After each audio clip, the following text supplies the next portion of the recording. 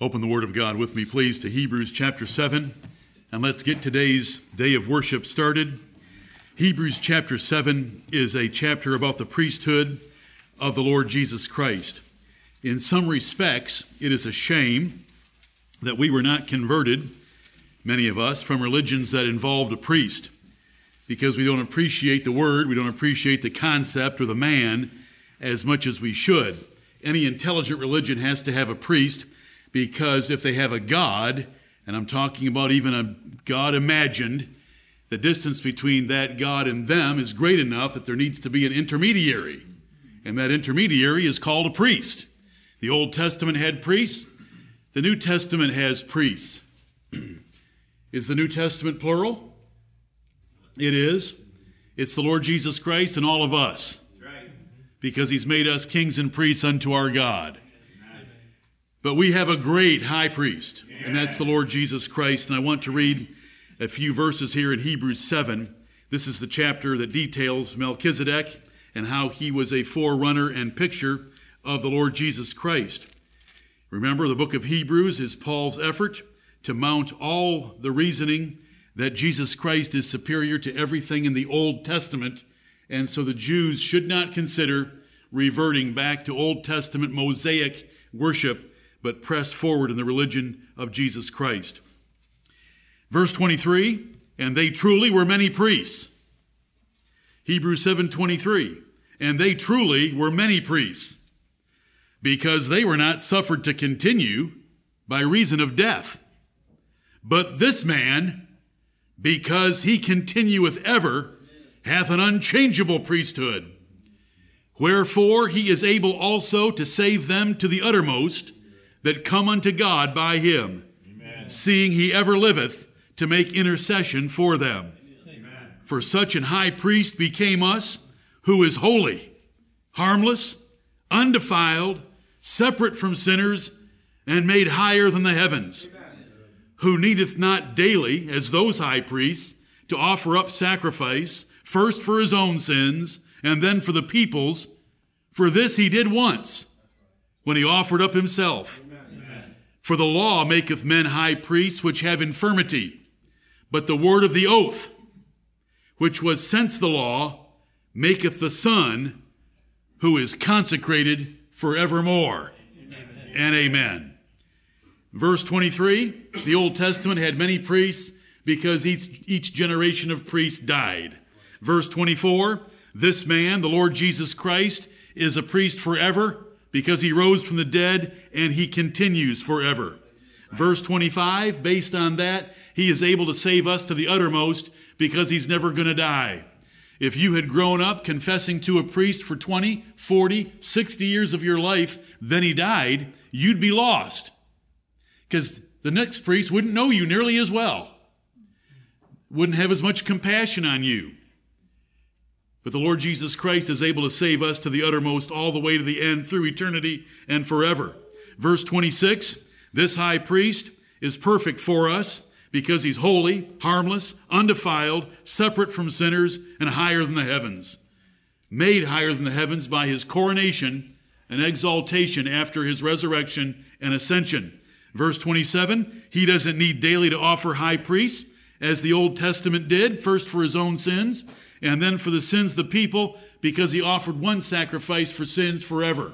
Not for his, he had none, but for ours, he took them upon himself. And then verse 28, for the law maketh men high priests which have infirmity.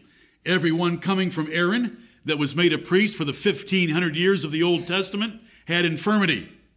Right. They had death clawing at them every day of their lives, and they all died. But the word of the oath, what's the word of the oath? Thou art a priest forever after the order of Melchizedek. Amen. It came after the law. Where is it written? Psalm 110. But the word of the oath, which was since the law, 500 years after Moses, maketh the Son, who is consecrated forevermore. He has no end of days. Remember how Melchizedek didn't have a birth certificate, didn't have a death certificate? And because of that was a picture of the Lord Jesus Christ. No beginning of days nor ending of days, because he lives forever as our priest. John 17 is the high priestly prayer of the Lord Jesus Christ for us. Now I hope you understand why we go to Hebrews 7 to remind ourselves of the priesthood of Jesus Christ before we hear and read those wonderful words that fell from his lips on the road between Jerusalem and Bethany. Let us pray. Holy Father in heaven, blessed God, Lord Jehovah, how excellent is thy name in all the earth. There is no God beside thee. There's no God like unto thee. Thou alone art the true and living God. Amen. Thou art infinitely higher than we. If there was ever a people that needed a priest, it is us. Amen. And we thank thee that we did not have to raise a priest from among ourselves to try to make intercession between us and thee. We thank thee that you raised up your only begotten Son, the Lord Jesus Christ, and gave him a body which was for sacrificial purposes to replace all the Old Testament animal sacrifices because they could never put away sin.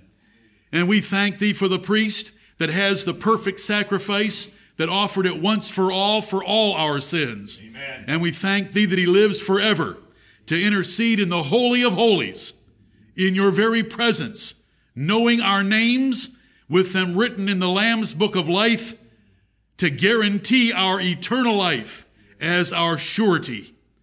We thank thee that the benefits of his death, his resurrection, his ascension, and his exaltation at thy right hand do not end there, but he has made us kings and priests in our own right, and we thank thee for that. We thank thee that he has opened up a new and living way into thy presence where we might come boldly in the name of the Lord Jesus Christ and receive help in our time of need. Right. We thank thee, Holy Father, that we can come before thee in his name by his shed blood, his finished redemption, and his glorious intercession. Be with us this day. We want to honor thy Son. Glorify us to the degree that we need glory put upon us by thy Spirit, that we in turn might glorify thy Son, Jesus. Right. We thank thee for him. He is a great king and a great priest. Amen. Humble us this day before him. Convict us to serve him. Inflame our hearts to love him. Open our minds to comprehend him, to grasp him and to know him, and to know thee, our Father in heaven.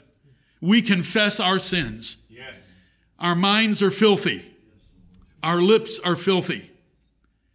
Our hands and feet do things they should not. Heavenly Father, our mind is lazy. Our lips are reticent. We do not do the things that we should do. We sin by omission. We sin by commission. Right. Have mercy upon us. Amen. We pray for all your assemblies throughout the world,